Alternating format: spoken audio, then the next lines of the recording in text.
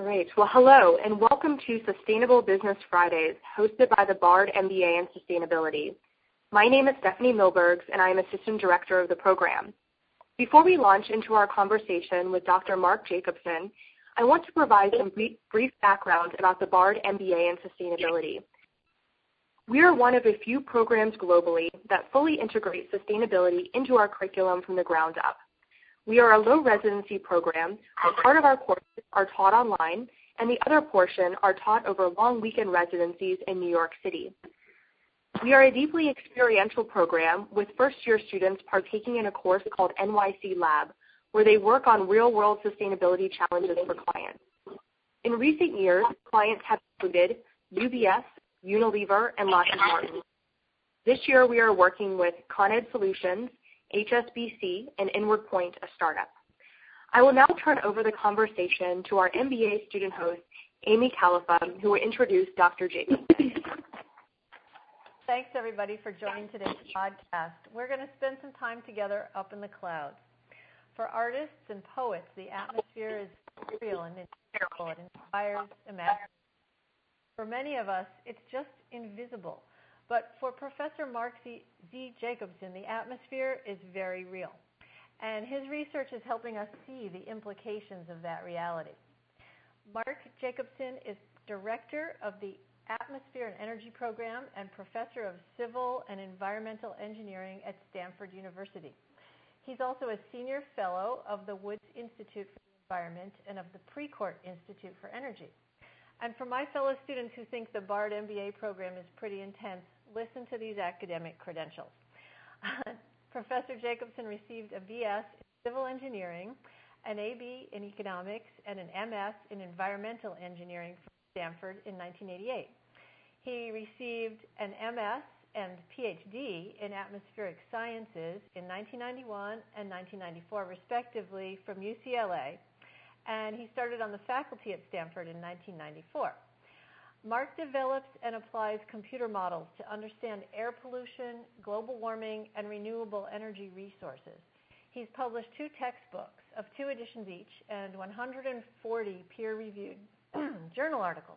He received the 2005 American Meteorological Society Henry G. Houghton Award and the 2013 American Geophysical Union Ascent Award for his work on black carbon climate impacts, and the 2013 Global Green Policy Design Award for developing state and country energy plans. Mark served on an advisory committee to the U.S. Secretary of Energy, and he appeared on the David Letterman Show in 2013 to discuss converting the U.S. and the world to clean energy. Welcome to our podcast, Mark. Thank you very much, Amy. Let's start off with an overview of your work and your research. Can you tell us a little bit about what led you down this path and how your career has evolved? Well, yeah, my career, I went into this career, I've been working since high school. I knew what I wanted to do, which was to try to solve atmospheric air pollution and climate problems, and so that was back in the early 1980s, but I didn't really get a good chance to start doing that until I was doing my PhD, when I worked on urban air pollution in Los Angeles and developing a computer model to simulate air pollution. And from that, I studied for a long time the impacts of different pollutants on air pollution and feedbacks between gases and particles in pollution and their impacts on local temperatures and health. And then I expanded that to look at global climate. I built a global climate model, or expanded my urban model into a global climate model, and then have since been working on both global scales and urban scales to look at the impacts of pollutants on climate and air pollution and the feedbacks. But in the mid-'90s, I became interested, I guess I was always interested, but I really became focused on looking at solutions to these climate and pollution problems in addition to understanding them better. And so started looking at wind energy, but then in the mid-2000s, started looking at combining wind with other types of energy sources to see if it's possible to replace the current energy infrastructure with clean energy. And in about 2009, Mark DeLucci from UC Davis and I, we did a study looking at a worldwide scale, kind of a very pie in the sky study of can we actually power the entire world with renewable energy, being wind, water, and solar power, and for all purposes. That's electricity, transportation, heating and cooling, and industry.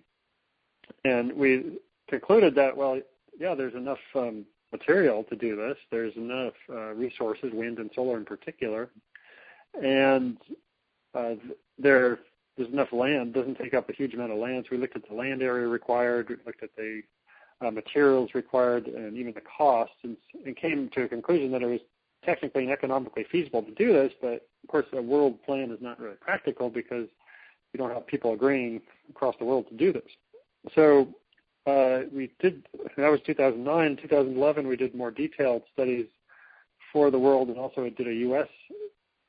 Plan for the U.S. as a whole, which is still too large of a scale to really do anything practical. Then around that time, 2011, I met with some people from New York, actually, Mark Ruffalo, who's an actor and activist, and Josh Fox, who's a director of the Gasland movies, and also another person, Marco Krapels, who's a banker from California. And we just met because Mark Ruffalo and Josh Fox were addressing the fracking issues in New York, and they were looking for some alternatives. And we all got together for dinner and discussed, well, what could we develop a plan for New York, an energy plan? And at first I said, well, I'd love to do it, but it takes so much time. And I said, I don't think I can do it. I can just put together maybe one paragraph, and maybe somebody else can start working on it. But later that evening, I started writing this paragraph, and I just got inspired for some reason. I ended up, at the end of the night, I'd finished like 20 to 21 pages of a draft plan for New York to change the energy infrastructure. And it might sound like, well, it's hard to do plan in 21 pages, but really what I did was I took larger scale plans and I shrunk it down into a New York scale plan and just found some new numbers.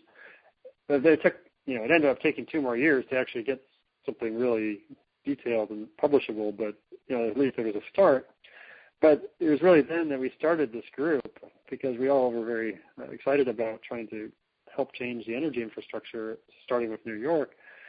And we started this group called the Solutions Project, and the Solutions Project was behind the scenes for a couple of years. It only became public last year, maybe a year and a half ago. And this group really involves a combination of science-based energy plans with business leaders and business people who are engaged, who want to help and benefit their own companies even, and the general public, and who also are engaged. And really the goal is to educate the public and policymakers about what's possible. And to date, we've developed, well, we being the science part of it, and mostly at Stanford, but also it's researchers at Cornell, for example, Tony Ingraffia and Bob Howarth at Cornell have participated a lot, and also UC Davis, Mark DeLucci, and elsewhere. But at Stanford, we've had about 30 master's students and undergraduates each year helping out, and a couple of PhD students, developing plans. We've now done plans for all 50 states of the U.S., and we're halfway, we've got base plans for about 139 countries of the world. So we've really taken this to another level to try to automatize these development of plans for each state. And you can actually go to a website, 100.org, just the number 100.org, or it's also the solutionsproject.org, which is one word. And if you just go down, you can actually find a map of the U.S. and click on a state, and up will come up with a summary of an energy plan for that state. And basically these plans involve taking each energy sector, including electricity, transportation, heating and cooling, and industry, and transforming them to, as much as possible, to wind, water, and solar power. So, for example, all electricity in a state would be derived from either wind power, solar photovoltaics, either in rooftops or in power plants, concentrated solar power in some places, more in desert regions, geothermal power, hydroelectric power, and tidal and wave power. So those are the electric power generators, and also solar for heat as well. Now in transportation, we'd convert all the gasoline and diesel vehicles to battery electric vehicles run on these what we call wind, water, and solar electric power options, with some hydrogen fuel cell vehicles where the hydrogen is produced from electricity from wind, water, solar. For heating and cooling, we'd use heat pumps, which are existing technologies that run on electricity. They extract heat out of the air or the water or the ground and heat a room, or they can be run in reverse for air conditioning. They're very efficient. Or some electric resistance heating and some solar hot water preheating. For industry, everything would be electrified as well. So there'd be all the high temperature processes you'd use electricity or hydrogen. So, for example, there's electric resistance heating, electric arc furnaces, induction furnaces, dielectric heating. Those are all electric power options for heating industry. Now, with this, everybody asks, well, the wind doesn't always blow, the sun doesn't always shine. How can you keep the grid stable? And it turns out, so we've been working on that. How do you keep the grid stable? Well, there are certain types of storage that we'd combine with this electricity infrastructure. And so, for example, concentrated solar power is where, that's where you, in a desert, you have focused light off of mirrors onto a central tower to heat a fluid in the tower, and that fluid can be stored overnight and can be used then at any time during the day or night to generate electricity by running it by water, to heat the water, to create steam, to run a steam turbine which generates electricity. So that's a way to store electricity for anywhere up to 24 hours usually. There's also what's called pumped hydro storage, and we'd just be using existing or proposed pumped hydro. That's just where you use electricity during the day. That's when you have too much generation, let's say, of sunlight, and you pump water up a hill, and then when you need the electricity, you let the water drain down and go past the turbine to generate electricity. The same thing with the existing hydroelectric power. You can use it more wisely just by only using it as last resort whenever you need power, when you don't have it, and you just then you can have the water go down and down the reservoir and dam, and run a turbine to generate electricity. But there's other types of heat, storage, that are very people don't know much about. There's what's called seasonal heat storage in soil. So there's a community, for example, in Canada called Drake Landing, where they have a whole community that in the summer they have solar collectors on roofs, and they heat a fluid that then goes to heat water that heats soil. They heat the soil up during the summer, and the soil is insulated so that heat can stay, the soil can stay hot until winter, and then they run this whole thing in reverse and use it to heat 90% of the buildings in the winter. So it's called seasonal heat storage. And there's another kind of storage called ice storage, whereas during the day, when you have extra electricity, you can freeze water to make ice. And you do this at night when you have extra electricity. And then during the day, the next day, let's say it's a hot summer day, you can then melt the ice to create for cooling water. To cool buildings, to create air conditioning, so therefore you reduce air conditioning demand. So ice storage is very common actually already. I mean, my university, Stanford, has a big ice cube under a building that's been there since 1998, so it's been around a long time, and there's a lot of ice storage around big buildings and even stadiums around the United States. You can do the same thing with hot water. You don't actually have to make ice. You can actually just cool down water or heat it up. So this is called thermal energy storage. And then finally, you can use hydrogen as a form of storage. When you have extra wind or solar power, you can then use that extra wind or solar to produce hydrogen that is then can be used at any time for transportation or industrial purposes. And then finally, there's a technique called demand response management, where utilities will give people better rates if they don't use power at certain times of the day. And so that's just controlling the demand, the time of energy demand by favorable rates. Just a couple more things about these energy plans. We developed plans for the entire United States, and we've actually shown now for the whole U.S. that we can make the entire United States reliable in terms of the grid with a 100% wind, water, solar system. But the land area that we would need, what would the system look like? Across the U.S., the whole U.S. would be powered in 2050 we propose, by 50% wind, so about 31% onshore wind, 19% offshore wind, about 45% solar, with most of that in power plants and about 8.5% of the solar is on rooftops, and then a tiny amount of hydroelectric and tidal and wave power. Now, the total land area required on land is, for what's called footprint on the ground, is less than 0.5% of the U.S., and then you need additional spacing area between wind turbines, which is about 1.5% of the U.S. But by doing this conversion, you'd get a reduction of power demand just because the electricity is more efficient than burning fuels of about 30%, and then we can get another 6 to 7% reduction of power demand by end-use energy efficiency improvements. So end-use energy efficiency is really important in this, and hopefully, theoretically, we can even get more energy efficiency improvements, but we're just assuming that we're going to get a modest amount of energy efficiency improvements. Now, what's the timeline for these conversions?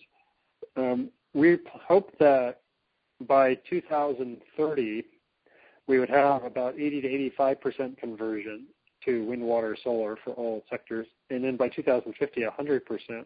This really means that all new energy today should be wind, water, solar, all new energy and transportation. So no more fossil fuel, biofuel, electric power plants. All new vehicles should be electric vehicles or hydrogen fuel cell vehicles.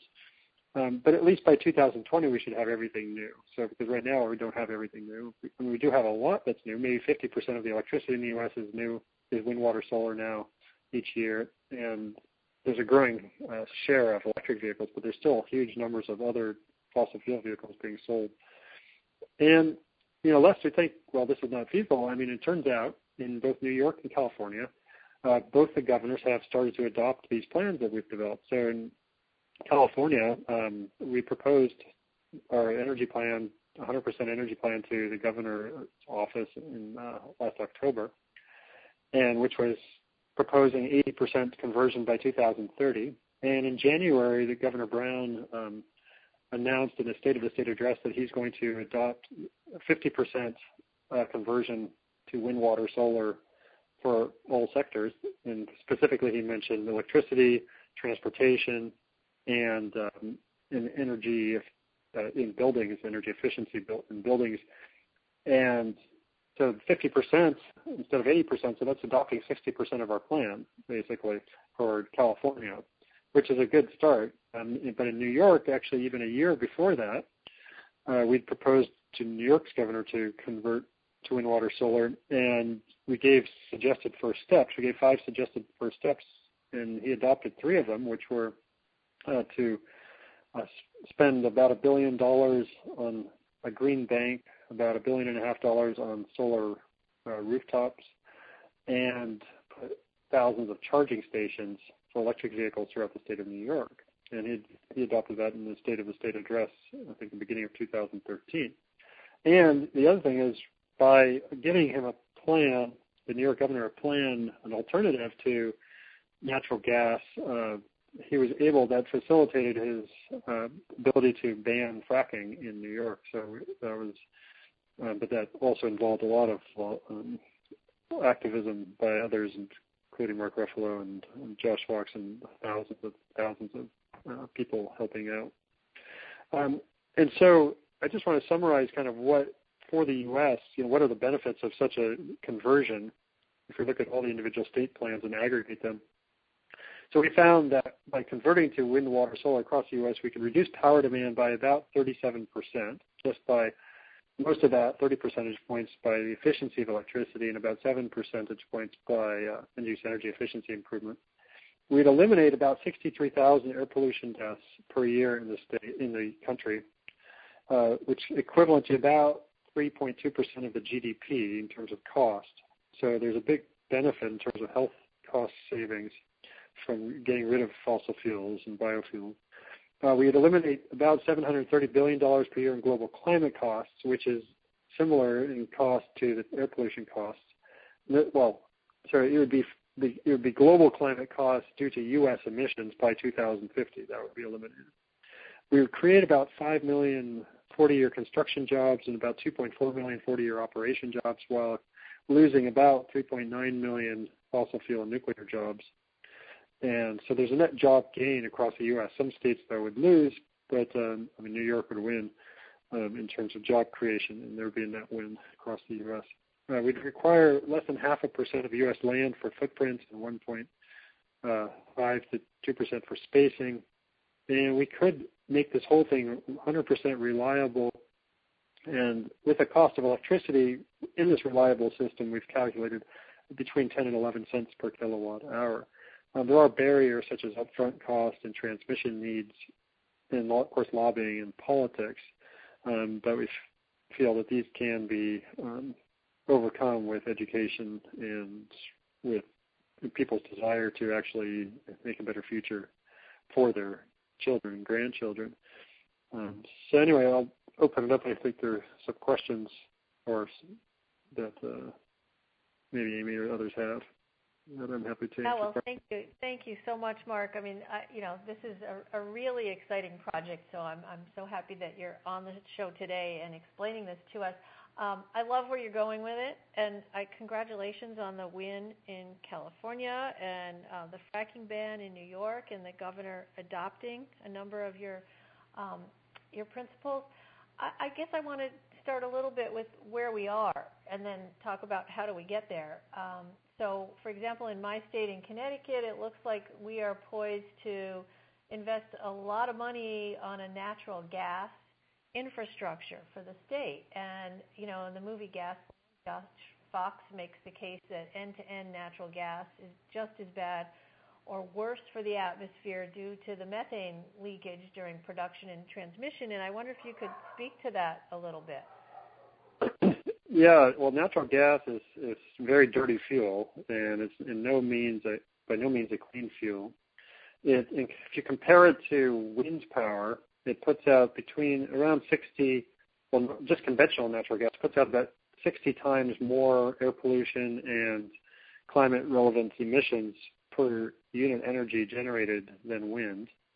And even in terms of bird kills, it's about 10 times more birds are killed by natural gas due to air pollution, due to the ground degradation, habitat destruction, and even the buildings compared with wind power. Even though wind, people complain about bird kills, it's actually 1/10 of the bird kill death compared with natural gas or coal.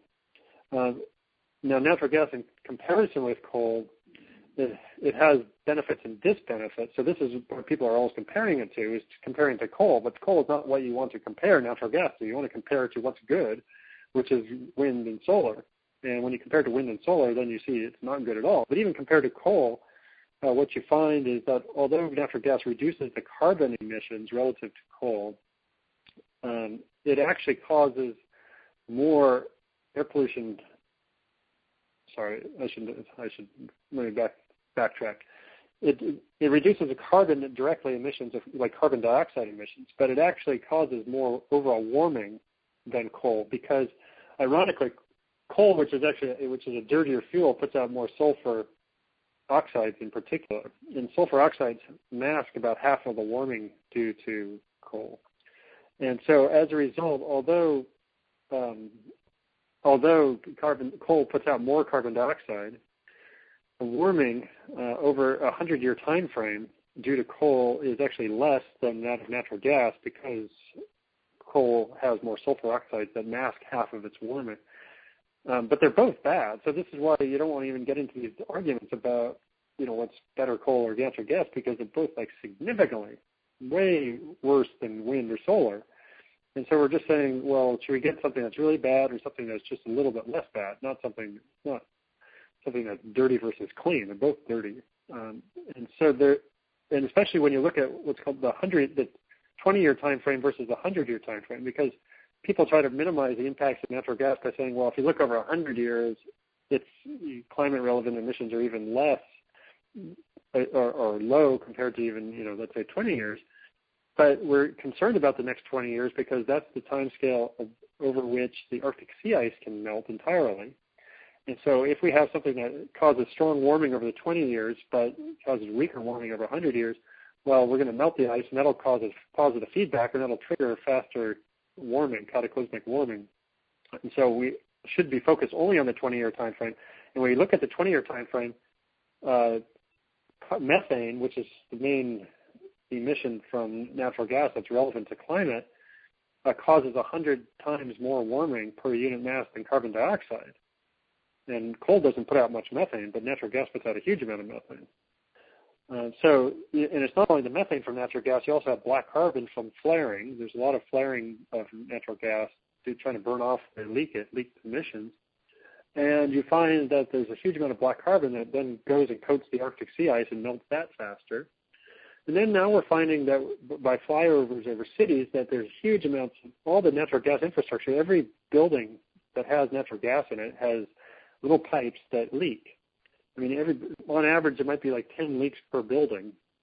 And you can look over a city at the methane levels. They're all elevated because there's thousands and millions of leaks across cities from natural gas pipelines. And those are contributing to warming. And those aren't even counted when you're looking at the gas versus coal infrastructure. People don't even count those leaks that are at the end use. But now people are discovering them. And then you have fracking even makes things worse because it enhances the methane leaks from the ground while during the drilling. And some of these leaks go on even after the fracking well has been sealed. Because the seals, 5% of all fracking wells, the cement casings leak immediately, and 50% of all fracking wells leak over their lifetime sometimes. Anyway, so that's a long explanation to say why it's not, natural gas is not something good or something that should be embraced in any way, shape, or form to address climate or air pollution problems. Not one of the solutions. So I'm going to take that clip and transcribe it and bring it to my governor so that hopefully we can prevent this huge investment in an infrastructure that's not going to help us. The other source of power that is often touted as clean energy is nuclear power. A recent New York Times article talked about the EPA is proposing to give states with nuclear reactors a credit of 5.8% toward their overall carbon reduction requirements. And, the utilities that operate these nuclear power plants are actually lobbying against subsidies for the wind and the solar, claiming that they're bad for nuclear energy, which we need to meet our emissions goals. So your analysis says that nuclear power results in up to 25 times more carbon emissions than wind. Can you explain the research behind these findings? Yeah, it's pretty straightforward. Just to put it in actual emissions, a wind turbine, over its lifetime, this includes primarily the building of the wind turbine. If you look at the current infrastructure used to build energy devices, when you build a wind turbine and then you use carbon because you use fossil fuels to build the turbine, but then when it runs over its lifetime, you use nothing. But when you decommission at the end of its lifetime, scrapping, if you had the same infrastructures today, you'd have to use some carbon. But when you do the calculation, you find out that the emissions from wind are between 5 and 10 grams of carbon per kilowatt hour of electricity generated over the wind turbine's lifetime. So if I just keep that as a baseline, 5 to 10 grams of carbon, grams of carbon per kilowatt hour. Now, there have been many studies that look at the same metric for nuclear power, that, how much carbon does it take to build the nuclear plant, then over the lifetime, it turns out not only do you have to build the nuclear plant which takes carbon, but more importantly, during the entire lifetime, you need to use your uranium. And how do you use uranium? It's not just mined and thrown into the plant. You have to refine it. And that refining is extremely energy intensive. In fact, there are 2 coal-fired power plants in the United States whose sole purpose is to refine uranium for nuclear power and energy. Nuclear energy and weapons. And But when you do that calculation, and then you look at the decommissioning time, you find that the average from 103 studies of nuclear plants, just the average, just accounting for that carbon, is about 70 grams of carbon per kilowatt hour. So already we're up to 7 to 14 times more carbon and also air pollution per kilowatt hour compared to wind. Now, but then we haven't even considered the fact that how long does it take to plan and operate, between planning and operation of a nuclear power plant? Well, it turns out that the construction time of a plant is, let's say, 5 to 8 years or so, but you need anywhere from 5 to 11 years to get permits to actually plan and permit the plant. So in the U.S., on average, it's 10 to 19 years between planning and operation of a nuclear plant. Whereas a wind farm, with extreme exceptions, but the average wind farm and average solar farm in the U.S. is 2 to 5 years. So it takes, let's say we want to compare a wind versus a nuclear plant, and we just start planning now. Well, in 2 to 5 years, you'll have the wind plant up and running and developing electricity that's clean. Whereas in the meantime, after 5 years, let's say you put up a wind plant, you would have to wait at least another 5 to 14 years before you get the nuclear plant running. In the meantime, you're running the background electric power grid, which is mostly coal and gas. So it turns out when you add that extra emissions, called opportunity cost emissions, you end up getting 9 to 25 times more carbon and air pollution per kilowatt hour from nuclear than wind. But that's not, which is still better than gas, which is 60 times more, and coal, which is even a lot higher. But the other problems with nuclear are that, well, there's the risk 1.5% of nuclear power plants ever built have melted down to some degree. There's weapons proliferation issues. 5 countries of the world at least have developed nuclear weapons capabilities secretly under the guise of civilian nuclear energy programs. So if we want to develop nuclear more, other countries will try to want to also use nuclear, and this will result ultimately in more weapons proliferation. And then there's radioactive waste disposal issues. There's the mining damage, and so there are all sorts of issues. And I'm not even talking about the cost. The cost of nuclear is so much more, and it's subsidized as well to the hilt in the United States.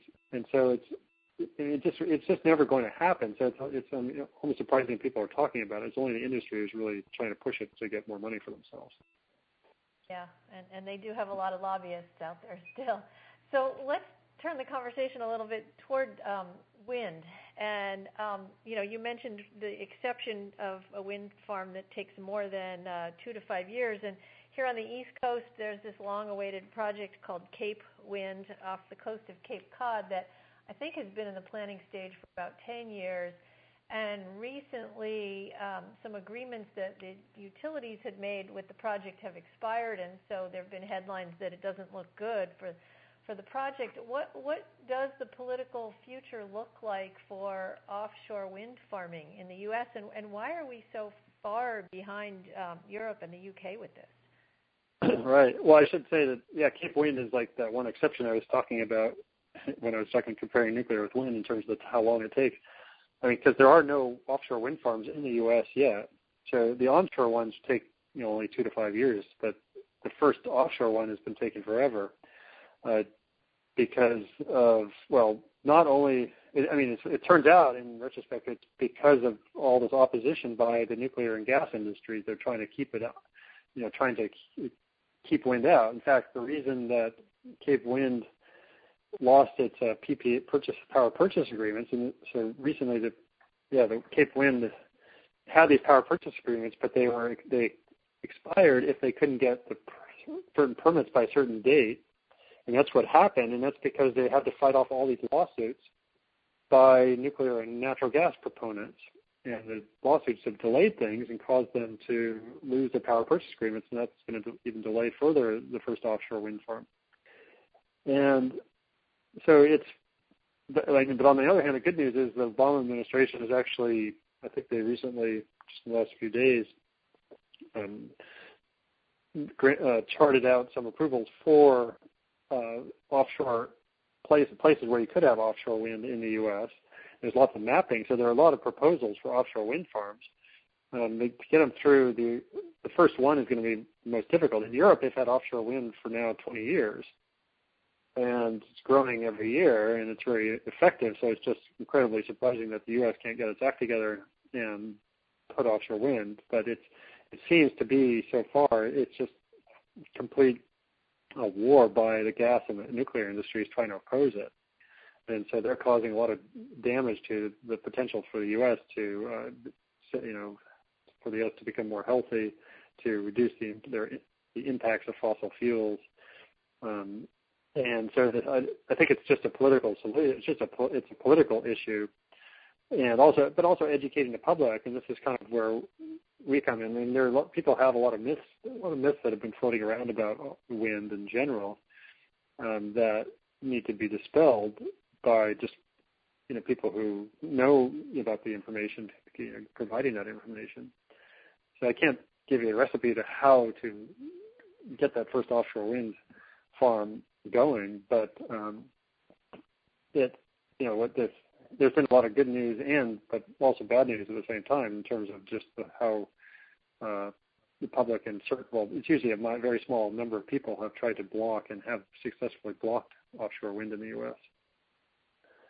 Yeah, so given that, many of the people on this call are studying sustainable business within the current policy environment, what do you think business can do to accelerate the conversion to wind and other renewables? What actions should businesses be taking? Well, businesses can benefit significantly. I mean, certainly in fact, there have been a lot of big businesses have been very supportive of the Solutions Project because, they have similar goals. Like, for example, Walmart was very supportive of the Solutions Project because they had a goal of going to 100% renewable energy to power all their stores. You think of Walmart as a very selfish or big corporation that doesn't really care about anything. They probably don't, but they do, from a business point of view, they do know good. I mean, they do try to make money in the way they do realize that going to clean energy will save them money in the long run.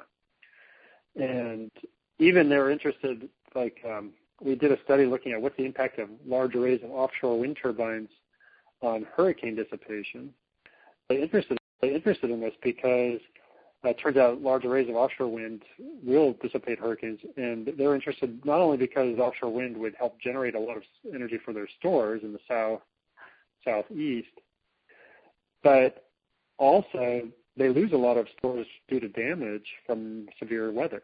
And so they're wondering if this would be a way to reduce both those impacts by having lots of offshore wind that could power their stores and reduce the impacts of severe weather on their coastal stores. But other companies like Google and Facebook, they are becoming more interested in using clean energy to power their station because they realize that you stabilize the price of energy with wind, water, and solar because there's zero fuel cost. If you think about it, I mean, natural gas, which has lower capital costs than wind, has finite and rising fuel costs. I mean, you always have to pay for the fuel over time, and that price of extracting and transporting and refining fuel goes up over time, whereas wind has zero fuel costs. So once you put in the device, your costs are constant over time. And this is an extreme advantage. So if you see into the future and project the numbers into the future, what you see right now is, capital costs of wind and solar are coming down, and the fuel costs are zero, so you have lower costs over time, whereas the capital costs of gas and coal are pretty constant, but their fuel costs rise over time, so their overall costs rise over time. So we've already seen that right now in the United States, wind is the cheapest form of electricity. The unsubsidized cost of wind across the U.S. on average is 3.7 cents a kilowatt hour now. And guess what gas is? It's between 6 and 8 cents. So wind is actually half the cost of natural gas. New wind is half the cost of new natural gas. Utility scale solar is also 6 to 8 cents a kilowatt hour, so it's about the same as natural gas. But residential rooftop solar is about 2 to 3 times higher than the utility scale solar, so that's more expensive. But utility solar and wind are actually the same or less than gas, and so we can see, and if we go into the future, in 10 years, it's going to even be more stark. And so there will be this natural transition. We just have to speed it up. But companies can really companies see it in their interest to go to these clean energy sources because they realize that will stabilize their costs will go down in the long run. They realize it's actually economically it makes sense to go to clean renewable energy. So how do you see the energy infrastructure then? You touched on this in your introduction, but we hear this argument from the utilities now that if more and more businesses and maybe suburban homeowners are sort of off the grid with renewables, then utility rates are going to go up much higher for people living in cities who can't do this. How does your energy mix work with the utilities and keep the rates consistent for, or at least on par for everybody? Well, I think the utilities have a motivation to actually take part in some of these, off the grid developments. I mean, I think everybody else, most people will still be connected to the grids. I don't think we're going to have, not like you're just going to have like these micro grids everywhere that are totally disconnected. I think there's still a benefit of being connected to the grid, but still generate most of your own power. The utilities should be motivated and are motivated, I think, already in a lot of cases, to actually invest in that infrastructure themselves. So, because not all homeowners are going to want to, go spend the time and the money to put up their own system. So utilities can actually lease, let's say a solar system to a homeowner, and so change their business model. I mean, I think the utilities are just going to adapt. It's not just like, their rates are not just going to go up. I mean, the fact is the cost of energy should come down because wind and solar are cheaper than gas and coal. So even though there might be, maybe there are fewer people in the pool, the raw cost of energy should be less with large-scale wind and solar than it is with the current fossil fuel infrastructure. So people should see their rates go down. And in fact, you can see this in data already in several states. So take, for example, right now the two states with the largest amount of electricity from wind are Iowa and South Dakota, with close to 30% of all their electricity from wind. You take those two states plus the next 8 states with the highest fraction of electricity from wind, and you look at the price of electricity in those states over the last 5 years, it's actually gone down about 0.1%. Compared to all the other 40 states, the price of electricity over the last 5 years went up about 8%. So those states that invested more in wind saw stabilization of their prices of electricity. All the other states saw an increase in the price of electricity. So the more wind and solar you're going to have on the large scale, on the grid, you expect to stabilize the energy prices. And so people should, even if fewer people are on the grid, you should still expect a drop or stabilization of the price of electricity. Well, I want to leave some time for people who are calling in with questions, so I'm just going to ask you one more question and then see if Stephanie has other callers. I'm thinking a lot about how, as a scientist, you've partnered with a filmmaker, and I'm thinking about the movie Inconvenient Truth, which was impactful in many ways. And for me, what really got my attention was when Al Gore kind of casually says, well, we fixed the hole in the ozone layer. I was really surprised to hear that. Like, I knew there were efforts underway to reduce atmospheric CFLs, but I didn't know that it actually worked. So I was wondering where the headlines were. It's like, hey, we won. So when I learned about the Solution Project, I thought, we really have to promote this. And so in my state, we're launching an initiative called Connecticut First, with the idea of starting a friendly competition to be the first state to source 100% renewable energy. And I'm wondering, do you know of other groups in the Northeast or elsewhere in the country that are mobilizing a campaign around the Solution Project's vision and how we might connect these groups together? I would. Well, I think the best person who would know kind of most up to date would be the executive director of the Solutions Project, Sarah Hope. She would actually kind of know specifically who we're working with. Some of the groups that I know we've been talking with a lot, like Sierra Club, for example. They've we proposed 100% plans for New York and the U.S., and they now have as their goal 100% renewable energy. And so, we're kind of now working in parallel with them. NRDC is another big group that we worked with, actually to help a lot in New York. And so they have similar goals, but they're a little bit, they're such a big group that they have all sorts of goals for all sorts of things. I don't want to say that they're just focused on this.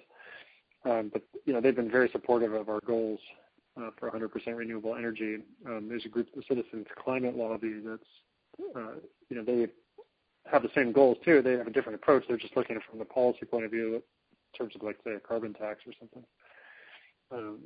to try to reduce carbon as opposed to trying to just change the energy infrastructure.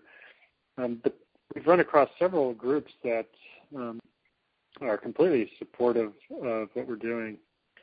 But they all have their own sub-agendas. But I think Sarah Hope would be the person to contact to see who's really aligned closely with what we're doing in terms of trying to get things implemented. Okay, well, I will follow up with her. And I have a ton more questions I'd love to ask, but I'm going to first ask Stephanie if there are any call-ins and people who'd like to ask Mark some questions. Sure. Thanks, Amy. So if anyone is interested in asking Mark a question, please press 5* on your phone, and I'll unmute you. So Amy, we'll just wait a second. If no one chimes in right away, you should move forward. But just again, 5* if anyone would like to ask a question.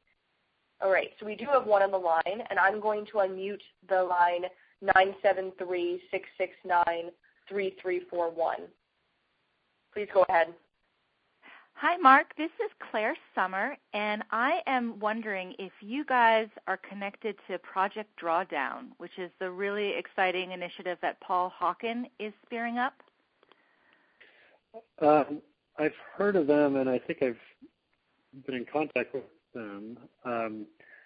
But I'm not, well, again, maybe Sarah Hope at the Solutions Project would know more, if they were doing anything specifically with them. I mean, I've kind of focused more on the science part of it, so I don't know exactly all the interactions we've had with different groups. But I've definitely heard of them, and I'm aware of it, and I think we have some similar goals. I just don't remember how we're interacting with them. Okay, thank you. I really appreciate it. And I think it's an amazing idea to connect via SARA to see how things like Connecticut First and other initiatives can start really working together. So thank you so much for all your time today. Well, thank you very much for your questions. Great. We have another one coming in on the line, and that's from number 203-535-3300, and I'm going to unmute you so you can go ahead with your question. Hey, my name is Miles. I'm from Connecticut, and I also attend the University of Connecticut. And I really love the idea, and I love everything you talked about. So I'm curious what a college student like me who's interested in the idea and interested in helping Connecticut or wherever I move to after become one of the first states to do it. What can I do to help? Oh, it's a good question. Well, certainly getting involved in some grassroots effort is helpful. I mean, there are things people can do on the personal level in their own homes and lifestyles, but in terms of maybe joining a group, the Solutions Project is trying to, because we've had a lot of people interested in kind of working with us, and I think, and because we're somewhat new and growing, we haven't had a lot of definition of how people can specifically help. But I think that on the website they might now have more things, possible things that people can do. But and certainly at a university, there are probably grassroots movements going on at the university where, like at our university, we have groups called like the Solar and Wind Energy Project, and we have a Solutions Project group here, but there's like 7 or 8 different energy clubs that get involved in either, like some of the clubs that are on our campus actually try to change the campus itself, get the campus to go to clean renewable energy. So that's one idea. But if you're doing it on a larger scale, like to change your state governments, vision, then you probably need to get involved with a grassroots movement in Connecticut, in your state, and or a national movement. Like there's certainly the Sierra Club, for example, has branches everywhere, every state. So it becomes. It depends if you want to go along the activism route versus the research route, because you could also try to study it if you want to go and do a PhD and do research, or if you want to get involved in state politics, you could try to work with a congressperson or the state legislator and do an internship or something. That might be one way. Okay, cool. Thanks. And Miles, this is Amy. I'm just going to jump in and say if you write to mba@bard.edu and just ask for my info, we can get in touch directly, and I can tell you more about the Connecticut First Initiative, which is really just starting.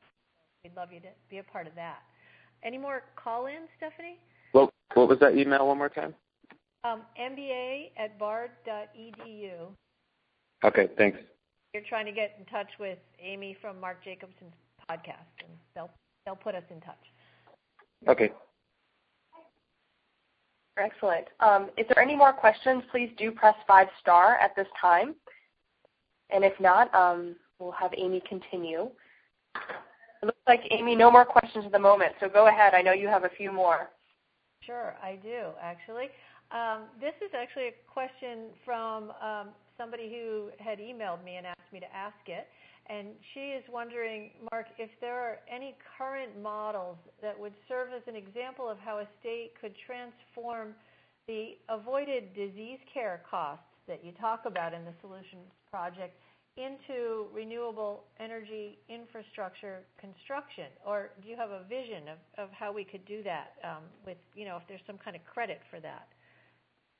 Sorry, I think I understand it as how do we calculate how much reduction of air pollution you get from changing the energy infrastructure? How we calculate, because you have made the calculations that we would avoid thousands of deaths per year, and you said earlier that that represented 3.2% of our GDP. So, do you have any examples, or are there any policies that are envisioned or being proposed that would turn that benefit into something like a renewable energy credit? Oh, I see what you're saying. I don't know if it's been put into policy. I mean, it is certainly, the EPA uses numbers like this to try to argue for more, power plant control, emission controls. So they're, the EPA is very aware of these types of numbers and calculate and cost benefits, and they do lots of cost benefits, and the California Resources Board does it as well. So they try to turn it into policies more but I don't know if anybody's actually put it into like a specific credit for, some specific technology, for example. I don't know, but that would be a good project for somebody. Yeah, it's a very cool idea for somebody studying policy to divert the cost avoidance into credits for renewable energy. I thought that was fascinating. I do have one more question for you. I think we've just got time for that. This is a tough one. According to James Hansen's research at NASA, we need not only to produce all our energy from renewables by 2050, but we also need to capture and sequester atmospheric CO2 in amounts equal to something like what we are currently emitting globally. And can you describe the technology needed for this process, or is it agriculture and forestry that's going to do that? What is the solution for carbon recapture? Well, I think of it in two ways. I think the capture would only be necessary if we can't change the energy infrastructure worldwide. But I actually think that if we change the energy infrastructure worldwide, not just in the U.S., if we can do it worldwide, then you do get this natural removal, because the lifetime of carbon dioxide in the atmosphere is around 50 years, meaning that doesn't mean that one molecule goes up, it'll take 50 years to come down. It means that if 100 molecules go up after 50 years, that'll mean that about 62 of those molecules will have come out of the atmosphere. And then after another 50 years, then 62% more will have come out of the atmosphere. So it takes a while to get all of it out. But if you can stop the emissions, then you do get this gradual decrease of the CO2 naturally, because the CO2 is going to come out and get absorbed into plants, go into the oceans. And whereas you'd only need to suck it out of the atmosphere if you can't if you can't stop the emissions. So I think he might be thinking, I don't know how specifically what he was thinking in terms of how much he thought that the energy infrastructure could be changed, but he may be thinking you can't change the energy infrastructure so much. So I think you can. It's technically and economically possible. Whether it's done politically is a different question. But if you did have to remove it, I don't know how feasible it is actually to take it out on a large scale by human resources. The amount of money you'd have to spend on the removal is so huge that you might as well spend that money on renewable energy and actually stop it from being emitted in the first place. So I think it's better to stop the emissions than to try to remove it by human sources, because it does come out naturally if you do stop the emissions. So that would be my strategy. I'm going to send you. I have a graph that I had taken from some of his research that showed that it was a combination of switching to renewables by 2050 and doing some form of sequestration. But we'll take that offline. I'll send it to you, and you can email me that. Last quick question, current events question. As we're seeing oil and gas prices plummet, is this bad or good for renewable energy? It's hard to say because maybe it's too early to tell. I mean, like oil and gas are for transportation, so it doesn't really affect electricity so much. It would not necessarily affect the amount of wind and solar, because wind and solar, wind, as I mentioned, is half the cost of natural gas. So petroleum costs going down do not reduce natural gas costs going down, or not sufficiently to make gas less expensive than wind. So I don't think it's affecting electricity that much. It may make it let people have less incentive to go to electric cars. However, there's still a financial advantage for people to go to an electric car right now, because let's say that when the cost of gas was $4 a gallon, gasoline, equivalent cost for driving an electric car is 80 cents a gallon. So if somebody drives their car 15,000 miles per year for 15 years, they save $20,000 of fuel costs when gasoline is $4 a gallon. Now, let's say the cost of gasoline now is $3 a gallon. Then basically, instead of saving $20,000 with an electric car, you might save $13,000 with an electric car. So it's still cheaper to have an electric car than to have a gasoline car. People don't realize this because they haven't done much calculation. But it is still cheaper, more efficient, and cleaner, because that doesn't even count for all the health cost savings of driving the electric car to society. So there's still a net benefit of driving an electric car, because the electric cars are not $13,000 more expensive than the equivalent gasoline cars. But it does make it more difficult in people's minds, because they think they'll hang on to their gasoline car longer. But the other benefit of lower gasoline prices, although it's kind of a strange benefit, is that it makes it more difficult it's making it more expensive for tar sands oil relatively. So there's less incentive to develop tar sands oil in Canada. And so as a result, in Alberta, for example, the revenues have gone down significantly. And so they've gone into deficit because they've lost so much money. And so there's less incentive to develop tar sands oil, which is a benefit, ironically. And the same thing, I think even fracking has dropped tremendously. Fracking for oil has dropped tremendously because that's relatively more expensive than conventional oil costs. So there is some benefit of this cost going down, but there's also this cost that let people have less incentive to go to electric cars. So double-edged sword. But anyway, we are running a little bit over time, and I don't want to keep you longer than promised, but I thank you so much, Professor Jacobson, for taking the time to speak with us today. And Stephanie, do you have things to say to wrap up the call? Yeah, just thank you so much, Dr. Jacobson, for being with us today, for providing so many facts, the scientific arguments behind things. I learned a ton. I feel like I just have so much more evidence now when I have conversations with people. And, you had some great words of advice for a student who's on the line.